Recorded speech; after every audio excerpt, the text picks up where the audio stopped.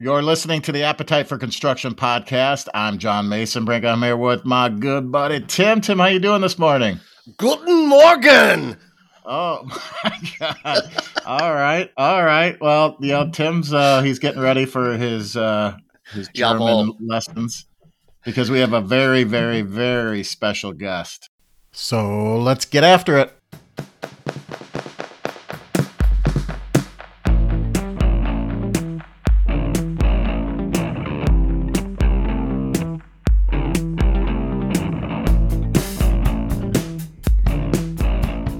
All the way from near Stuttgart, Germany.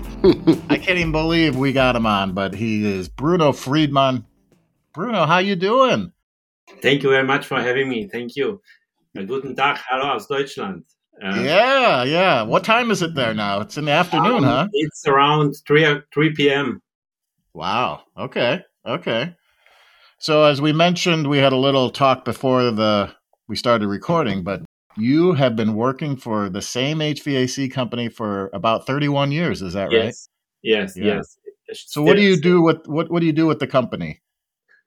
I'm there. I'm working as a service technician outside, commissioning boilers and industrial boilers, commercial boilers. Also, summertime air conditioning and other HVAC work. Okay. Normally, I'm an electrician. I started as I did a apprenticeship as an electrician. Okay. Now I'm heating technician. And for those that don't know Bruno, he is very popular on Instagram under the name Nample. Nample. What does that mean? Yeah, Nample. It's difficult because Nample. There's no special meaning on the name. Okay. It was only. That was in 2012. I didn't know there will be something that big. There's no meaning in no language. Yeah. Okay. So you had mentioned also that you were a little bit leery about coming on the show because of your English, which I think is fine. Yeah. But you had said that you learned English through Instagram and AC/DC's Highway to Hell. Yes. I learned English through Instagram, through listening podcasts since 2015, 2016, and trying to listen better to music, to learn what they speak, how they speak. And one of my first podcasts I used to hear was Mike, E-Track Reefer guy. Oh yeah. Okay. So I started always with him, and he didn't speak. There was not always the best quality, so I had to listen a few times to understand everything. John, you should have asked him to sing some Guns N' Roses. Oh yeah, Guns N' Roses. Well, I'm curious, Bruno. In your 31 years working in the industry, what are some of the biggest changes that you've seen in the HVAC industry there in Germany? Well, there was a change from normal gas boiler to condensing gas boiler. Over the last years, there was a few kind of refrigerant on the HVAC side, from R12 to R22 to now propane inside the heat pumps. Everything. The pumps are now, how should I say? They are smarter. I can watch them how much power they need. I can everything is smarter now, and everything it's much always better. There's always this view that the Europeans are 10 years more advanced than the US, and you've been over to like AHR shows, right?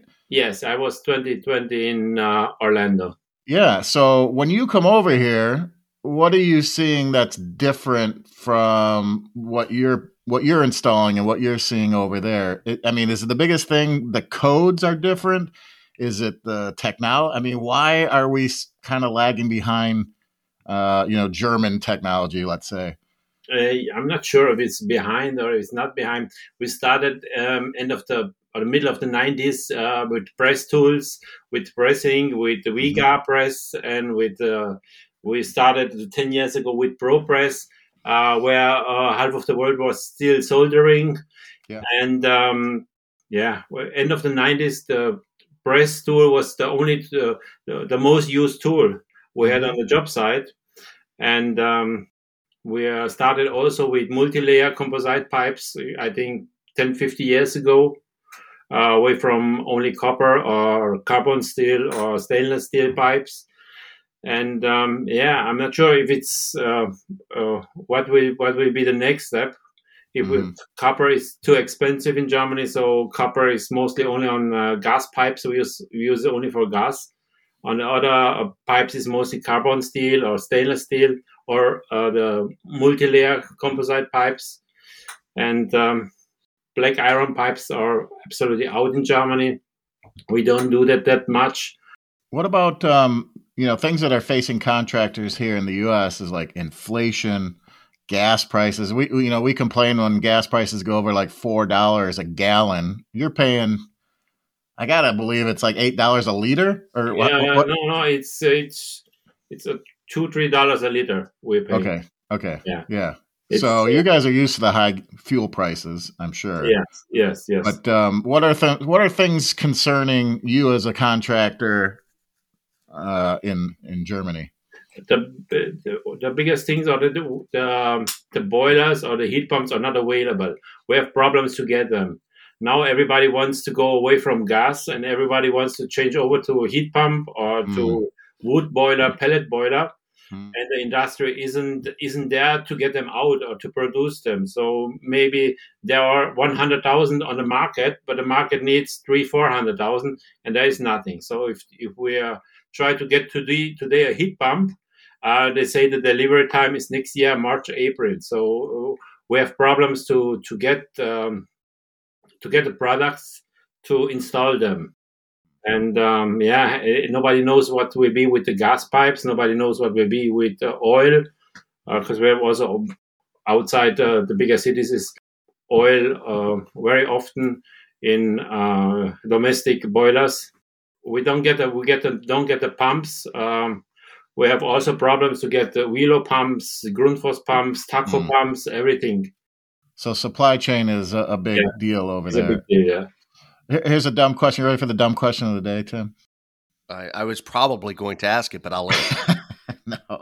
I was just curious, because of your proximity to the war in Ukraine, does that affect anything over there with you guys? Yeah, sure. I think everybody's the Ukraine is not far away from Germany, and there are around, I think it's over 800 refugees from the war in Germany. So we're always affected with everything from the Ukraine. There are also in the Ukraine or companies like Friedmann, they manufacture also in the Ukraine. So we need parts, spare parts, and they are not available. And also wood pellets comes partially from the Ukraine, and they are not available and are getting more and more expensive every day. And we're affected every day. Okay. Also with the news and the television and everything. Bruno, you mentioned you've come over here for AHR Expo. We've been lucky enough to travel over to Germany for ISH, and we're actually planning to attend next March. ISH is something that I'm sure you've gone to many, many times. Yes, I visited ISH since 1993. Was my first ISH. I was there in Frankfurt, also in Frankfurt at the time. And I was every 2 years I visited ISH, and we had the year between the ISH was also a fair in Stuttgart or in Nuremberg, where I've been. So I've always been interested over the years what's happening or where everything goes, or what will be the next type of boiler or what we're installing. The company that you work for, do they involve you with a lot of training and educational opportunities with the manufacturers? Yes. We don't have that much manufacturer. We have Daikin and for heat pumps and for air conditioner and for chiller or something like that. We have Friedmann. We have a few other smaller brands for when it should be cheaper. And we have training. Every 2-3 months is somewhere training for a manufacturer or something. Is your company focused on commercial or residential or a mixture? more industrial and commercial. Also residential, yes. I just wanted to go back to the Instagram portion or the social media. You had mentioned that you've had an Instagram account or been on Instagram since like early 2000s. Is that right? No, 2012. 2012. Instagram starts 2011. There was start of Instagram worldwide, and I'm there since end of 2011. 2012 was with this name, with Namble. I'm there since 2012. On your iPhone too, you said? Yes. And there was no place to storage the pictures, so I was looking for something where I can upload them for free, and Instagram was there, and that's how it started. So I really mean it. You know, for those that are listening, go visit Nample at Nample on Instagram. He does great stuff. He's a video. What would you call it? Digital creator. Yeah, I'm not sure. And you show tools in action. You show different methods of doing things. It's very informative. I'm always curious when a manufacturer approaches you about, hey, can you post a picture or something of our product? How do you balance that line of like, hey, they're giving me free stuff. Let's say they give you a free tool, and how do you be truthful about it? You know what I mean? In Germany, it's very difficult with manufacturers. So if they want to give me a free tool, I have to pay taxes for it. Oh, and that's why I don't get or don't use, or I don't use to get free tools, because every time I get a free tool, I have to pay taxes for them. Oh. And I don't, most of the time, I don't need the tools. So my Instagram is as a private person, not as a company. And my wife will not throw me out of the house if I get all the tools at home. So I'm working in a company with 80 work bodies. We are around over 80 persons, and I'm there also to try to get the best tools on the job site out, and to help them to work safe and to work easy and better. And so I try to get the tools for the company. And when the tools are there, they are company's tools. I show them on the job site. I take pictures and video of them, and that's why I do. I don't have all the tools at home. Many people think that my home I have only tools in the garage or something. No.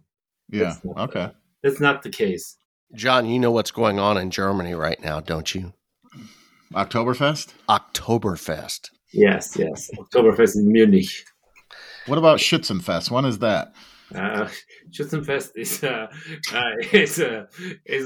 I think it's a complete year. Depends which Schützenverein it is. Isn't that like a bird shooting thing, or what is that? Yeah, so there's a community of Schützenverein. Yeah. We were over there probably in summertime, and they had a little Schützen festival where we were. I don't know if it was Hanover or somewhere, or maybe it was down south by Karlsruhe. But anyway, I digress. Yeah, Oktoberfest. We have Schützenfest, we have Fischerfest, we have every fest. There are enough fests now. This year are only fests because we didn't have any fest 2 years. There was Corona time, so now everyone is out. So is Oktoberfest, I mean, do you partake in that? Is it a big thing for you? No. Okay. I was in Stuttgart.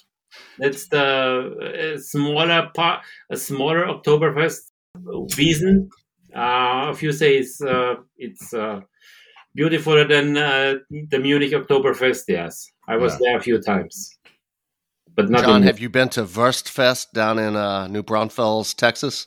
No, that's a good time too. That's Wurstfest in New Braunfels. It's a good time. You should go down there sometime.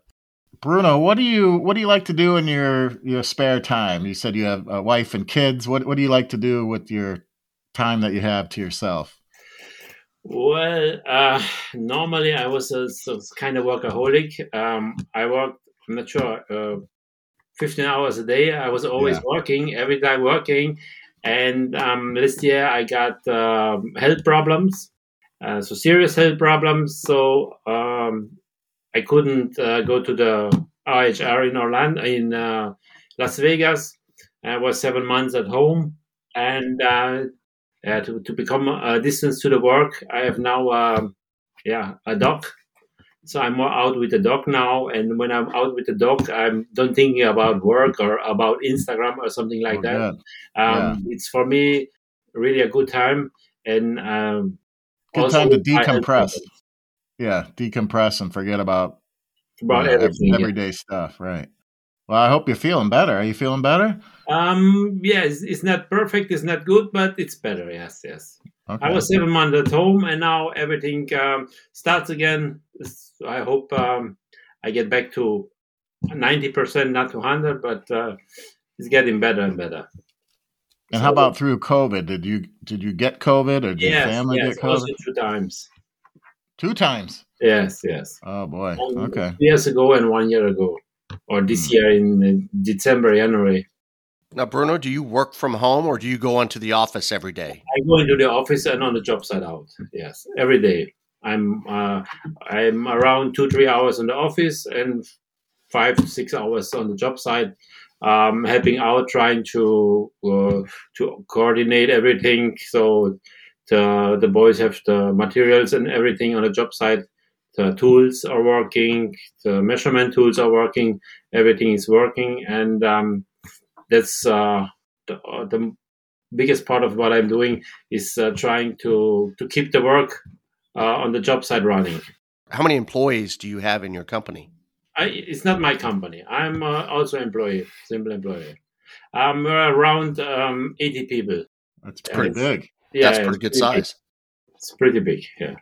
So, what the beauty of this podcast, and we can see Bruno on the video. We don't record the video part of it, but sometimes we get on podcasts with people 2 states away, and they have trouble logging on, or the internet connection stinks, and you're halfway around the world, and we get to see you, we get to talk to you. Everything is that's amazing. It's working fine, and you look good, and you were a little hesitant about coming on because of your English, but man, you killed it. You did great. You have you did excellent. And we really appreciate you jumping on. I know there's more we could be talking about, but we just asked you to come on for about 15 minutes. So thank you so much for jumping on. Can we, maybe down the road, call you again? Yes, sure. Thank you very much for having me. It was a great pleasure for me to be in your podcast. Thank you. Well, thank you. Tim, any last thoughts? No, it's been fun talking to somebody from my old stomping grounds when I was in the Army. We've talked about this. I lived outside Karlsruhe. Yeah, where outside Karlsruhe? Right outside. Yeah, right. You know where the Army, I don't know if the Army barracks are still there, but yeah, it was about 10 minutes outside of Karlsruhe. And we used to do a lot of training there. So it's a beautiful area right on the French border. So yeah, because the Canadians have also been in Hügelsheim here 4 or 5 miles away. Yep. Yeah. And the French are also been in Rastatt here. And in Heidelberg was also U.S. Army. Yep. That's where I was. It's gorgeous area. Beautiful area. All of southern Bavaria is a really beautiful place. Thank you very much. All right, Bruno. Well, thanks again for your time, and we'll catch up with you down the road. But I hope you're feeling better and you get back on the mend. And again, thanks for jumping on. Thank you for having me, and I hope to see you next year in Frankfurt.